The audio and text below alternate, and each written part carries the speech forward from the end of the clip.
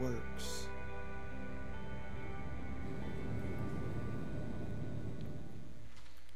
Well, good morning, New Hope family. How are we doing? Good. Are we excited to be in the presence of God this morning? Yes. Come on. Are we excited to be in the presence of God this morning? Yes. Amen. Well, if you're just now joining us for the first time, my name is Sam Spence. I serve on the teaching team. We're super glad that you're here, and if you're online, a special welcome to you as well. So we as a church, we are currently in a season, didn't mean to do that, of prayer and fasting. Do you click play, Tim? Uh-oh.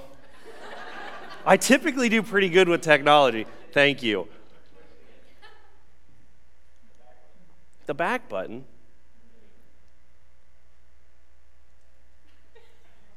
I'm going the wrong way. This never happens. Think we got it. Always something, right? So, gentle push.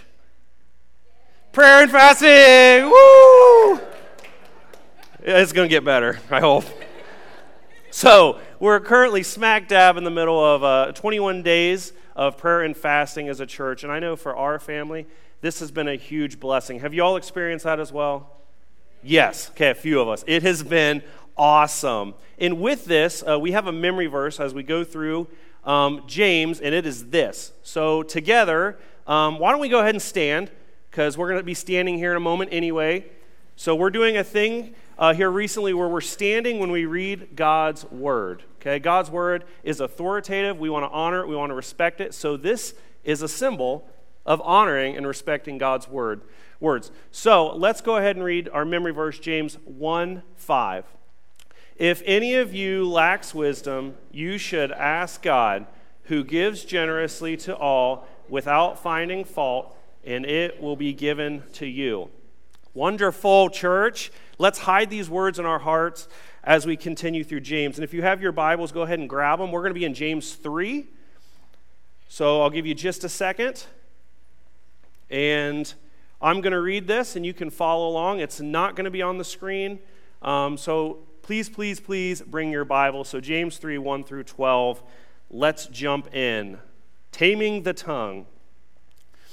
Not many of you should become teachers, my fellow believers, because you know that we who teach will be judged more strictly. We all stumble in many ways. Anyone who is never at fault in what they say is perfect, keeping their whole body in check. When we put bits into the mouths of horses to make them obey us, we can turn the whole animal. Or take ships as an example. Although they are so large and are driven by strong winds, they are steered by a very small rudder wherever the pilot wants to go. Likewise, the tongue is a small part of the body, but it makes great boasts. Consider what a great forest is set on fire by a small spark. The tongue is also a fire, a word of evil among the parts of the body. It corrupts the whole body, sets the whole course of one's life on fire, and is itself set on fire by hell. All kinds of animals, birds, reptiles, and sea creatures are being tamed and have been tamed by mankind, but no human being can tame the tongue. It is a restless evil full of deadly poison. With the tongue we praise our Lord, our Father, and with it we curse human beings who have been made in God's likeness. Out of the same mouth come praise and cursing. My brothers and sisters, this should not be. Can both fresh water and salt water flow from the same spring? My brothers and sisters, can a fig tree bear olives or a grapevine bear figs? Neither can a salt spring produce fresh water. Let's pray and then have a seat here in a moment. Dear God, I thank you for this word in James. God, I invite your Spirit here this morning to lead our conversation together, God. Please soften our hearts so we can receive this message. God, we love you and thank you for Jesus. It's in your name we pray. Amen. Y'all can have a seat. All right, deep topic today. So I thought it would be fun to start with a game. What do we think? Woo! We already kind of had a game when I couldn't find the slides, but this is a different game. So what we're going to do, I'm going to put up a quote on this little TV right here, but it's not going to have the person famous for saying this quote. Does that make sense? So let's do a practice one. I pushed the right button. I am the way, the truth, and the life. Jesus, good. Okay, I forgot one important rule, though. I'm going to count down 3, 2, 1.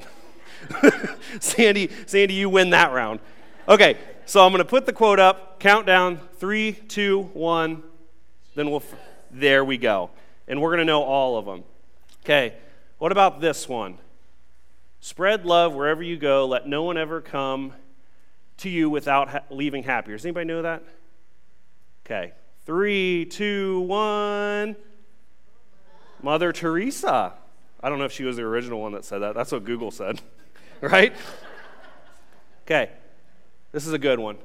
Mama always said, life is like a box of chocolates. You never know what you're going to get. I hear some chuckling. Okay, 3, 2, 1, shout it out. Absolutely, right?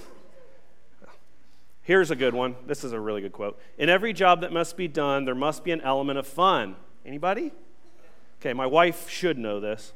Okay, 3, 2, 1. Yes, absolutely. Some of you guys are like, what? Right? Here's one. This one should be easy. I'm going to have trouble reading this. Pass on what you have learned, strength, mastery, but weakness, folly, failure also. Yes, failure most of all. The greatest teacher failure is. Yeah, I hear it. Yeah. Okay, 3, 2, 1. What gave it away? The backwards words, right? Okay, this is probably one of my favorite quotes of all time. Okay, we got no food, we got no job, our pets' heads are falling off. Does anybody know? Okay, 3, 2, 1. Lloyd from Dumb and Dumber. And I could not find Lloyd's last name. Does anybody know it? Is it Christmas? Yeah. Google wouldn't even tell me that. Okay, Lloyd Christmas. Very good. Okay, so I wanted to play this game. Okay, it was a goofy game. But I wanted to set the stage and talk about how powerful words can be. Because what we just read was a combination of words that stuck in our memory, right? Words are powerful. So think back to Mahatma Gandhi's speech in 1942. Okay, the world was involved in this massive conflict, right? And India was in turmoil under the British rule at this time. And the Indian people, they were already kind of annoyed with their British rulers, and then now Britain was dragging them into this war. So they were tired of high taxes, disadvantages, cultural oppression. So Britain joining World War II was kind of the last straw for the Indian people. So this speech, Gandhi's speech, this was the Quit India speech. So one August day in 1942, Gandhi delivered his most famous speech, which would same day grant the Indian people immediate freedom, immediate independence. So we see that words have changed history. Martin Luther King Jr.'s I Have a Dream helped jumpstart the American civil rights movement and became the rallying cry for equality. And by 1960, both the Civil Rights Acts and voting acts were passed in Congress, thanks to the power of words. So words, we're seeing they evoke emotions, they evoke memories, passions, and words have literally shaped history. So your first fill in the blank is this. Words create worlds. Words create worlds. And what that means is this. The things we say with our mouths, they're going to have an impact. And whether that's a good impact for healing, for teaching, for correcting gently, or for harm, the things we say will change the future of the world for better or for worse, because words have shaped history and they will continue to shape our future. And before we jump into our text today, I publicly need to confess to all of you, and those of you that know me, this won't be a surprise. This is an area of struggle for me, watching what I say. Personally, I have the foot in the mouth disease. Does anybody else? Why are we looking at our spouses? Yikes. Okay, so some of us may now be aware we have the foot in the mouth disease. So the foot in the mouth disease is when you say something and you immediately want to stick your foot in your mouth, right? because, I shouldn't have said that, right? And I'm also super good, and I'm not bragging by any means. I'm just confessing my sin as we go through this. I'm a silence filler, okay? So if it's awkward, I'm going to say something, and it may not be the right thing. Right? Any of those people? I hear some chuckling, right? It's like, you shouldn't, that shouldn't have even been said, Sam. So if I could get a tattoo on my right arm, like as a reminder, it would say, Sam, just because it's true doesn't mean it needs to be said. Right? Oof. Open mouth, insert foot. So please, as we go through this morning, I'm preaching to all of us, okay? Because those of you that know me well have relationships closely, you're going to see my sin and my delinquency in this area. So I just wanted to publicly confess that I'm a sinner. This message is just as much for me as it is for all of us. So getting ready with your Bibles out, James chapter 3, okay? James actually talks more about words, more about the things we say than any other New Testament author. James, he also mentions words in every single chapter of the book of James. And I kind of think he's on to something, right? I think James has mentioned words so much, it's because how prevalent words are in our society.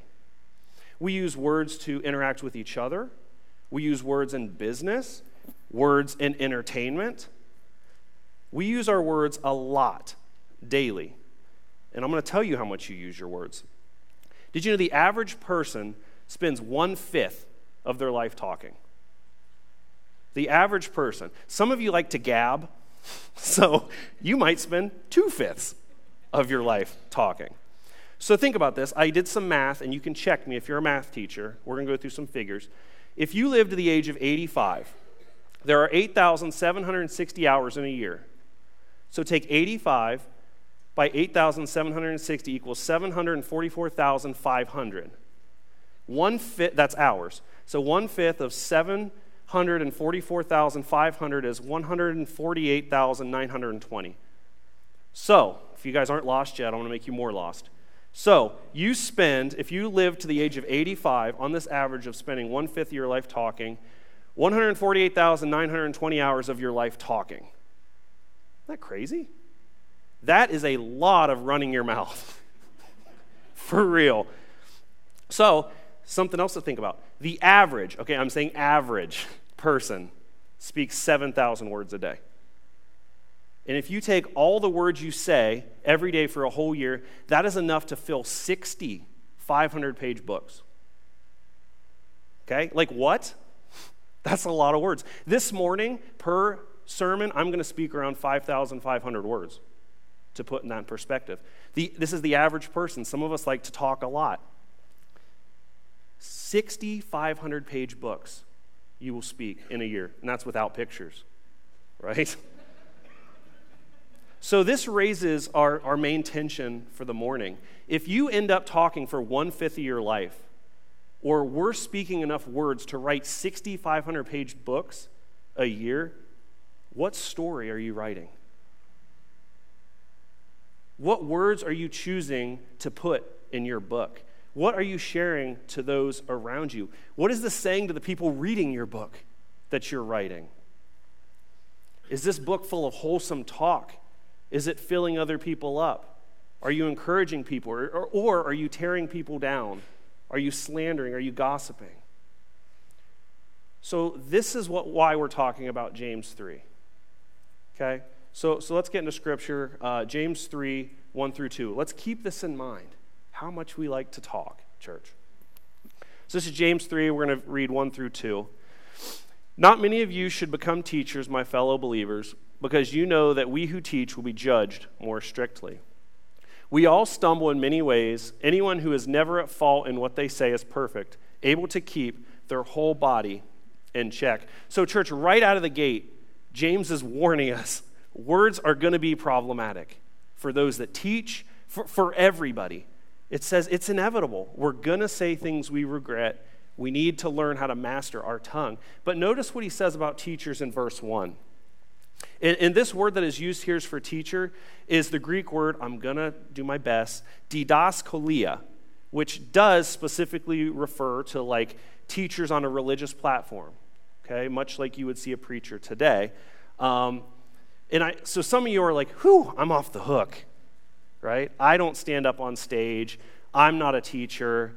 Whew, deep breath. But let me tell you, church, you're not off the hook just yet, okay? Because if you look at this word, didaskalia, it says those that teach, okay? Specifically in doctrine and in faith. It says nothing about those that stand up, and this only applies to those that teach on Sunday mornings, okay? It doesn't say only ministers or preachers are going to be judged more strictly. The Greek means those that teach faith and doctrine. So, church, are you teaching faith? Are you teaching doctrine? Are you an elder? Are you a small group leader? Do you serve in the kids' wing? Think about it. If you are teaching, instructing, this applies to you. I didn't know that until I started looking into this, and it was extremely convicting for me. So there is weight to your position, your teaching position. There are eternal things happening. Who's excited about that? I got one hand in the back. Woo! Just wait, it gets better. So if this is new for you, I challenge you to lean in this morning, okay? Especially lean in, because we're going to be held accountable for what we say. Okay, let's continue to get to the meat of what we're talking about in verses 3 through 6. When we put bits into the mouths of horses to make them obey us, we can turn the whole animal. Or take ships as an example. Although they are so large and driven by strong winds, they are steered by a small rudder wherever the pilot wants to go. Likewise, the tongue is a small part of the body, but with it makes great boasts. Consider what a great forest is, set on fire by a small spark. The tongue is also a fire, a word of evil among the parts of the body. It corrupts the whole body, sets the whole course of one's life on fire, and itself on fire by hell. Right? It's getting a little deeper, right? Whew. Deep breath, church. Okay, we're going to get through this. So, the first thing James uses, I love the imagery here. Okay, so what's the first example he gave us of our tongue? Horse bit. How many of you guys have been around horses before? Okay, I will put my hand down. I don't even think I've ever touched a horse. The closest I've been to a horse is at the fair. Okay, they scare me because I tried to feed one like this once. Yeah, oh, you don't feed a horse like this, church, okay? That's a side sermon. So, that's the closest I've been to a horse. So, in looking into this, I asked around, and I actually found a horse bit. And I thought this was going to be a lot bigger, because like never being around horses, I Googled how much horses weigh. Like 800 to like 2,000 pounds.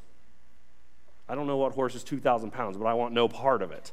Maybe a draft horse or something. So this little piece of metal, I'm not an expert. I think you put it in their mouth, and then you can turn them like a car, right? I think that's the best definition I can give you. So this little piece of metal turns a car or a horse into a car. You tame the horse with this. Amazing. Blows my mind. There's horses out there that weigh almost as much as my car. Okay, I can't wrap my head around that. Mind blown. But something so small, a little piece of metal, can control something so powerful, right? That's our imagery today. Also in Scripture, we had another example. What was it? A boat, right? We got a picture of a boat we're going to throw up on the screen. Now, when James wrote this, I'm pretty sure this is what he was talking about, right? There were probably a few of those in the Sea of Galilee with the 36 fighter jets flying around. Let me tell you, when you become a dad, weird things happen. I'm reading books about boats. I don't know if that's happened to anybody else. But this is the CVN 76 USS Ronald Reagan, okay? A Nimitz-class aircraft carrier. It's almost 1,100 feet with a full load displacement over 100,000 tons. The ship can go 30 knots or 35 mile an hour.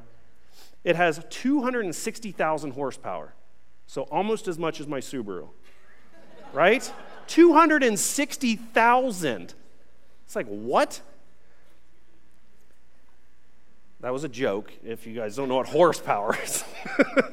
So on this 1,000-foot ship, capable of carrying 37 planes, 3 helicopters, 5,000 sailors, all of this ship is controlled by 2 rudders, around 25 feet tall and 22 feet long. We have a picture of some rudders that steer that. And I know what you're saying. Those are huge, Sam. But think about what those little rudders are turning. A 1,000-foot ship, 260,000 horsepower is being turned by a 25-foot by 20-foot long rudder. So like a rudder on a massive ship or a small bit in a horse's mouth, our tongue has that same power to steer our whole body in different directions. The last example we get is fire, right? Who loves fire? Fire, right? Who remembers the wildfires this past year? Crazy wildfires these past few years. So bad we could see the effects in the Ohio sky. Remember that? Most of the states that were caught on fire were covered in smoke, huge smog warnings across the United States. But the crazy thing is to think these massive fires just started with a spark. We laugh at Smokey the Bear when he says only you can prevent forest fires, but it's honestly true. We can prevent forest fires because one careless camper in the woods can start a raging forest fire. So if a careless camper can destroy hundreds of acres of forest overnight, a careless word can destroy a life overnight, church. One word, one careless word can wreak havoc in someone's life. You can ignite a fire within them that can destroy their entire ecosystem. Because we learned earlier, our words can create worlds, or words can destroy worlds. What are we saying with our words this morning? So let's go on verses 7 through 8. I think I'm out of order here. We'll come back to that. All kinds of animals, birds, and reptiles and sea creatures are being tamed and have been tamed by mankind. But no human being can tame the tongue. It is restless evil and full of deadly poison. Okay. How many of you guys have pets? You know, cats, dogs. Okay, now leave your hands up. Let's see them. How many of y'all have tried to tame that beast? Okay, a few hands went down and be like, I quit, right?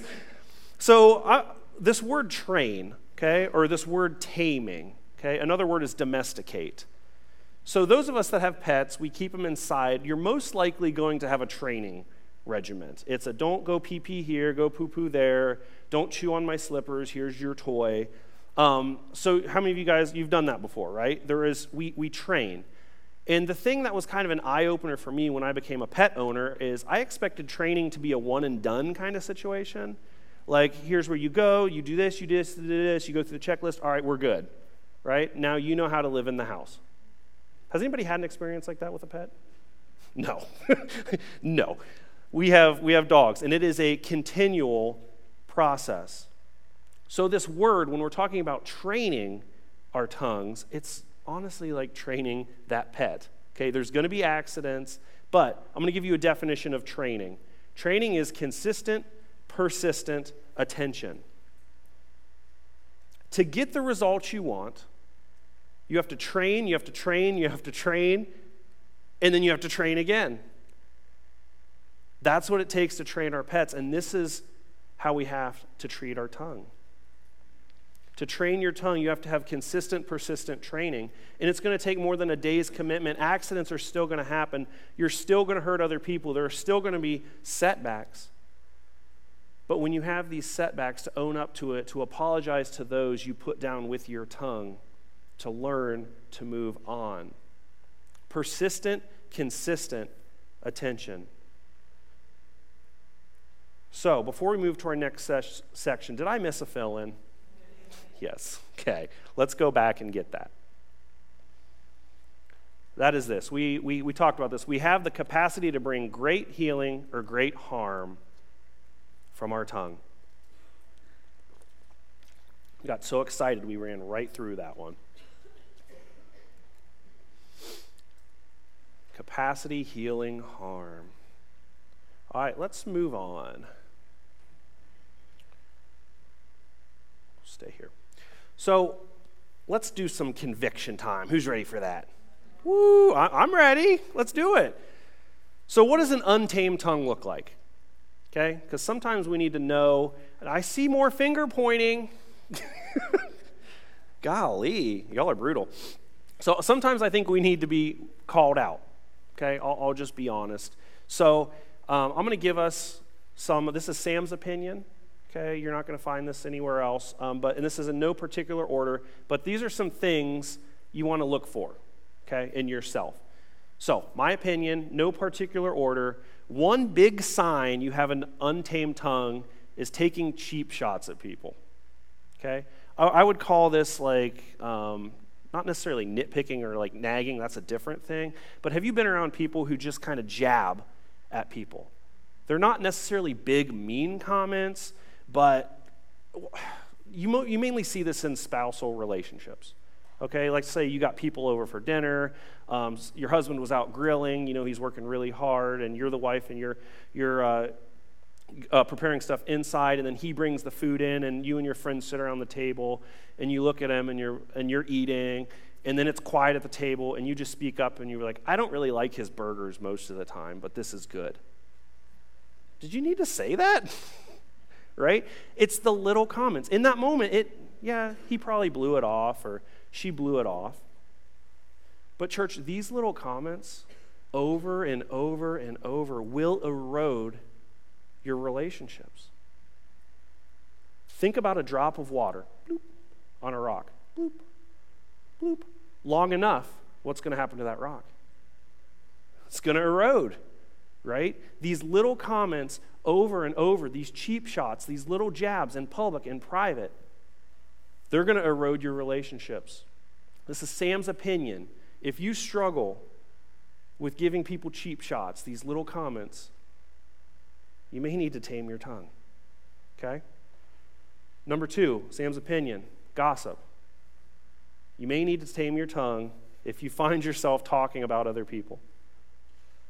Because gossip is a weapon for those who feel powerless. That's what it is. And honestly, slander is a weapon for people that feel powerless too. A lot of time you hurt other people. It's just you feel powerless. People that gossip, they nitpick, they don't have control over situations in their own life, so they try to control them in their relationships by putting other people down, sharing information. Even if it's true information, if it doesn't need shared, it's gossip. Good, bad, or false. Okay, number 3 reason you might need to tame your tongue. Church, this is my pet peeve. You need to tame your tongue if you have a habit of saying something rude, hateful, plain unkind remark, and then saying, just kidding. It drives me up a wall. Because church, let me tell you, that's bull. That's baloney. The reason you're saying just kidding is because you're catching up to what your mouth just said, amen? You're letting your tongue run ahead of what you can control. Jesus says this in Matthew 12:34, you brood of vipers, how can you who are evil say anything good? For the mouth speaks what the heart is full of. We're going to come back to this and talk about the condition of the heart. But you're saying, I'm sorry, because you're embarrassed of what just came up and came out. What you just said didn't come from your mouth, it came from your heart. This is Sam's opinion. Okay, I have lots of opinions sometimes. This is the equivalent of ripping a big, wet fart. Right? It came out. Everyone heard it. It's embarrassing. So what are you going to do? Cover it up or blow it off, right? The same is true when hate comes out of your heart at somebody else. You're like, did that just come out of me? Yeah, it did. So what do you say? I'm just kidding. That's exactly what it is. You're saving face. You're trying to put your foot back in your mouth, get those words back. Now, time out, church. Do you think some damage was done? Absolutely. Do you think you're just kidding made anything better? No, it didn't. So, church, we could spend the rest of our time together talking about examples of what an untamed tongue looks like. But the point is, we need to start to domesticate, to start to tame, to start to train with persistent, consistent attention. So let's continue in verse 9. We got to get cracking. So with the tongue we praise our Lord and Father, and with it we curse human beings who have been made in God's likeness. Out of the same mouth come praise and cursing. My brothers and sisters, this should not be. Continuing in verse 11 through 12. Can both fresh water and salt water flow from the same spring? My brothers and sisters, can a fig tree bear olives or a grapevine bear figs? Neither can a salt spring produce fresh water. So third thing, okay, James is telling us this morning that our words we choose to say, they are revealing. Okay, we're talking about the heart. Our words are revealing.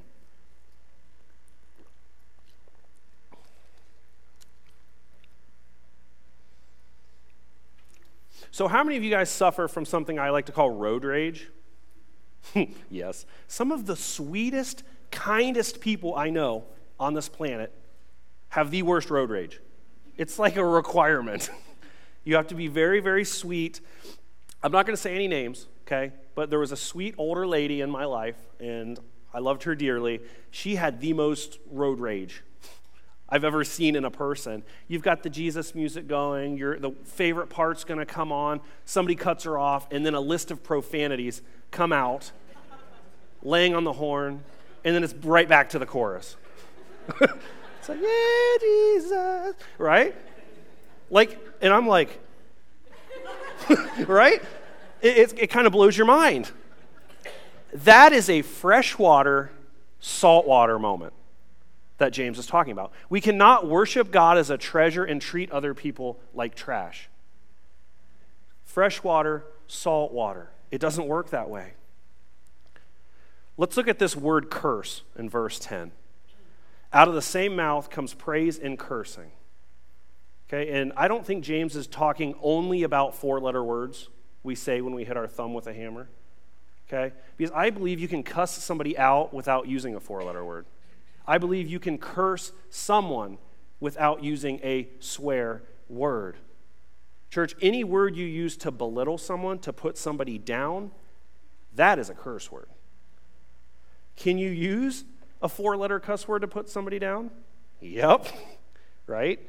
But you can also cuss someone out without actually using a cuss word. So technically, if somebody uses one of these four-letter curse words and they don't tear somebody down, who is being cursed? No one, okay?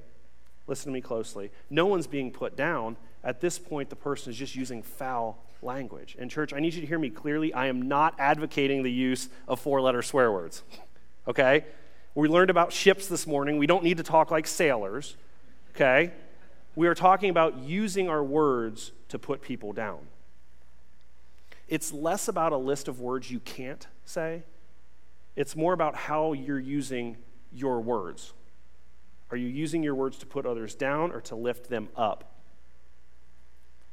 Jesus tells us in Luke chapter 6, no good tree bears bad fruit, nor does a bad tree bear good fruit. Each tree is recognized by its own fruit.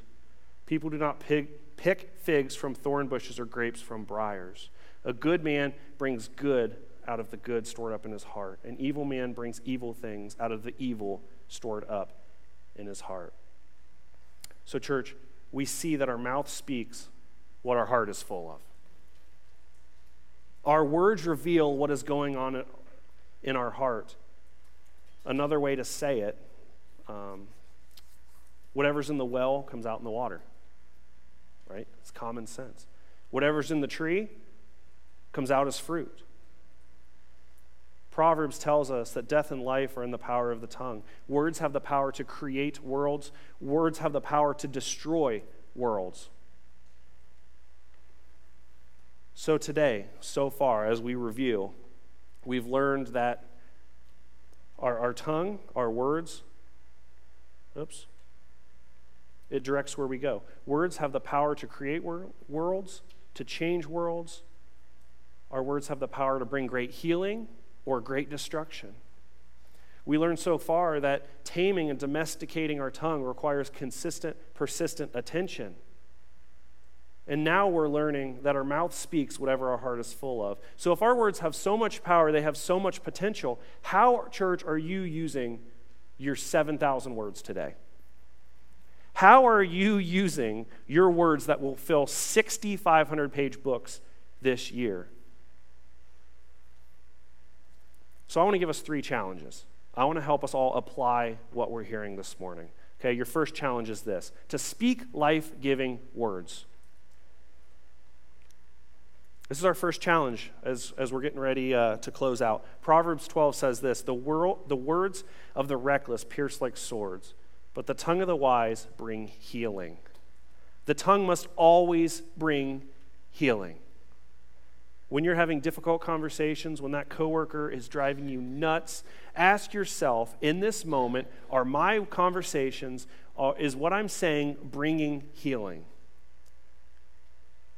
If your boss is being a major jerk, are you bringing healing to your side of the conversation? If your kids are being annoying, maybe I should say when your kids are being annoying, are you bringing healing in your words to them? Challenge 1, speak life-giving words.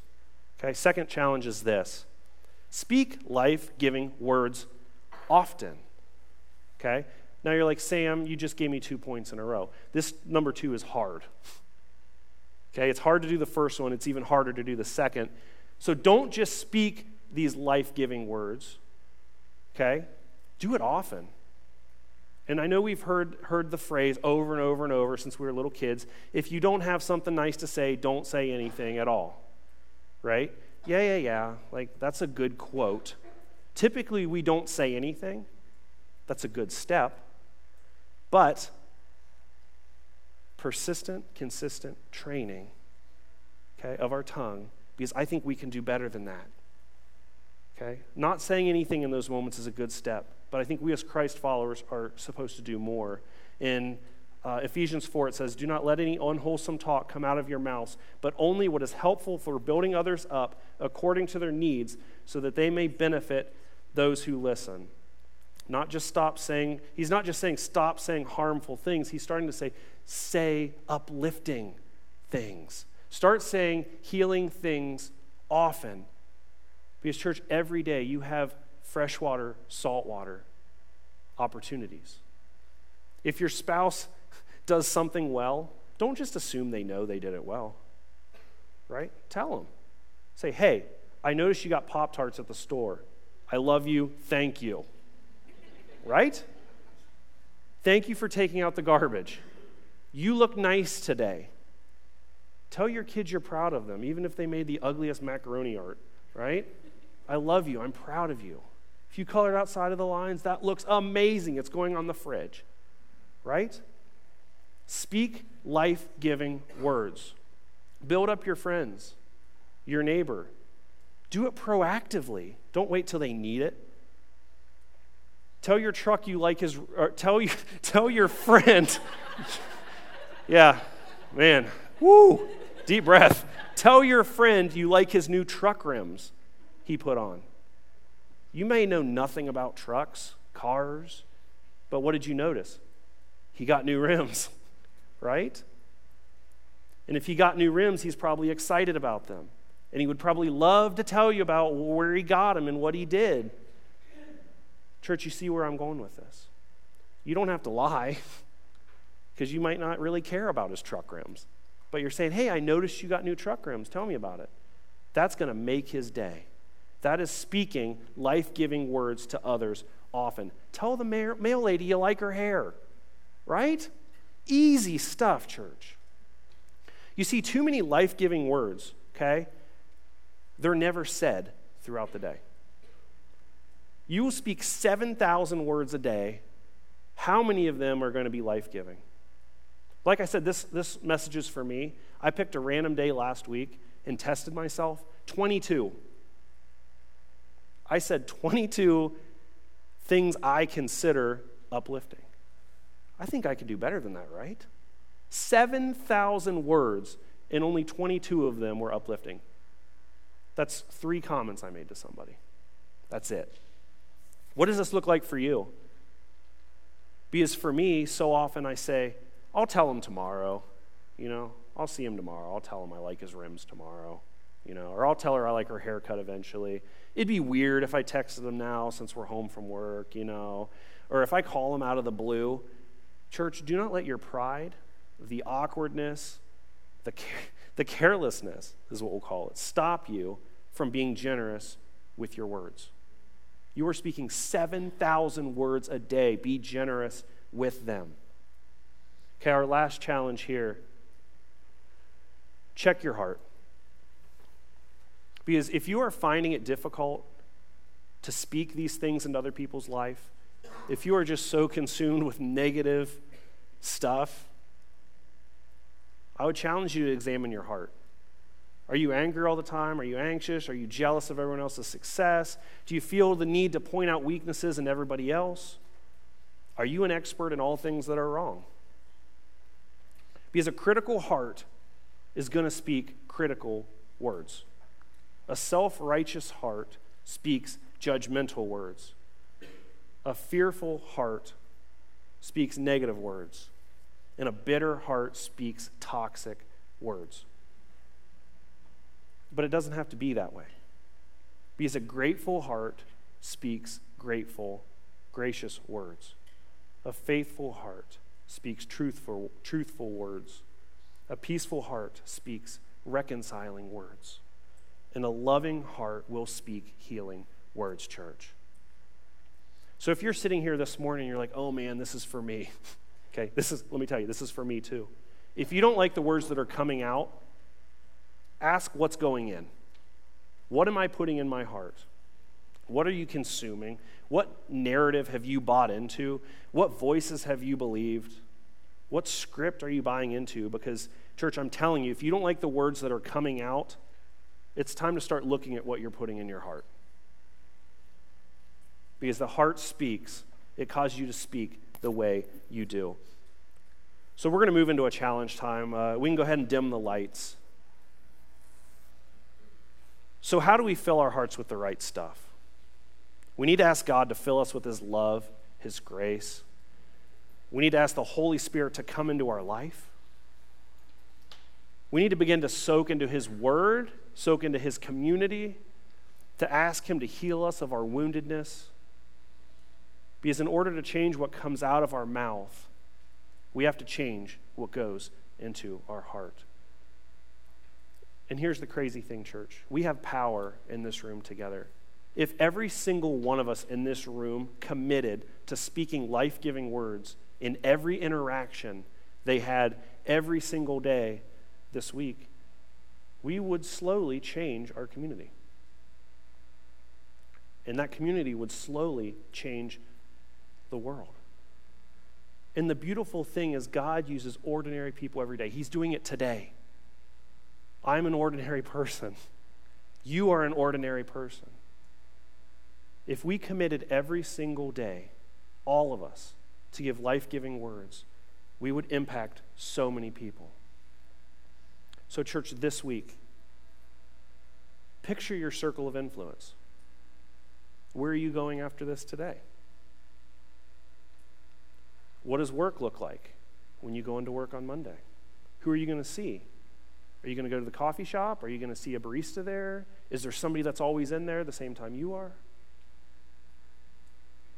Be intentional this week. Okay? I challenge you. Plan some intentional, uplifting conversations. If you know you're going to see somebody, think of something nice to say right now. Have it ready. Speak uplifting words. Speak them often. Examine your heart. Was this good, church? Amen. I needed this message today. And it's our prayer as a church that you needed this sermon too. So I want to take a moment to pray, and I want to thank Jesus. Sorry, I bumped my mic. I want to thank him for this morning, for showing up, through speaking to us, for leading our time together. So let's go ahead. The worship team's going to come up. We're going to bow our heads, and let's join together in prayer. Let's pray. Dear Jesus, thank you for this word this morning. Spirit, thank you for leading our conversation. Thank you for using ordinary people to change the world, God. God, I want to pray for every one of us that we would begin to have a softened heart for people around us that need some spiritual uplifting. God, I want to pray for the rest of our morning as we move into our next worship song, that we would begin to think about those people that need these uplifting words. God, please break our heart for what breaks yours. Please soften our hearts during this next worship song. Put some people in our minds, Jesus, that we can reach this week. Father, we love you and thank you for Jesus. It's in your name we pray. Amen. Thank you, Sam. It's awesome that we're going through the book of James. It's all right. It's such a, that's all right. So it's moment broken. All right, let's come back. So the book of James is such a practical book, right? As we're kicking off this year, that's why we are doing the book of James, because we're learning and growing. We're building a foundation, a new foundation. And in the season of fasting, what we're doing is we're putting off some things in our life. We're putting on the good things in our life. We're trying to put the things away that distract us, that create noise, that stuff that he's talking about. What goes in comes out. We want to put God in. We want to build our foundation on God. Amen? And so as we respond today for you, I want you to just let God speak to you. What do you need to put off? What are some words? What are some of the attitudes of your heart that you know come out? What are those things you need to put off? And start asking God, would you free me from those? The Holy Spirit, would you convict me when they start happening? Whatever's going on inside of me, help me see the root, God. And as we sing, as we respond to worship, this song is called Build My Life. We're building our life. We have this common thing of worship this morning. Is we want Christ to be our foundation. We want him to be the well in our hearts that starts pouring out. So would you stand as we just respond and take that time of worship? So God, continue just to lead us in this time. Meet us here and speak to our hearts as we sing to you.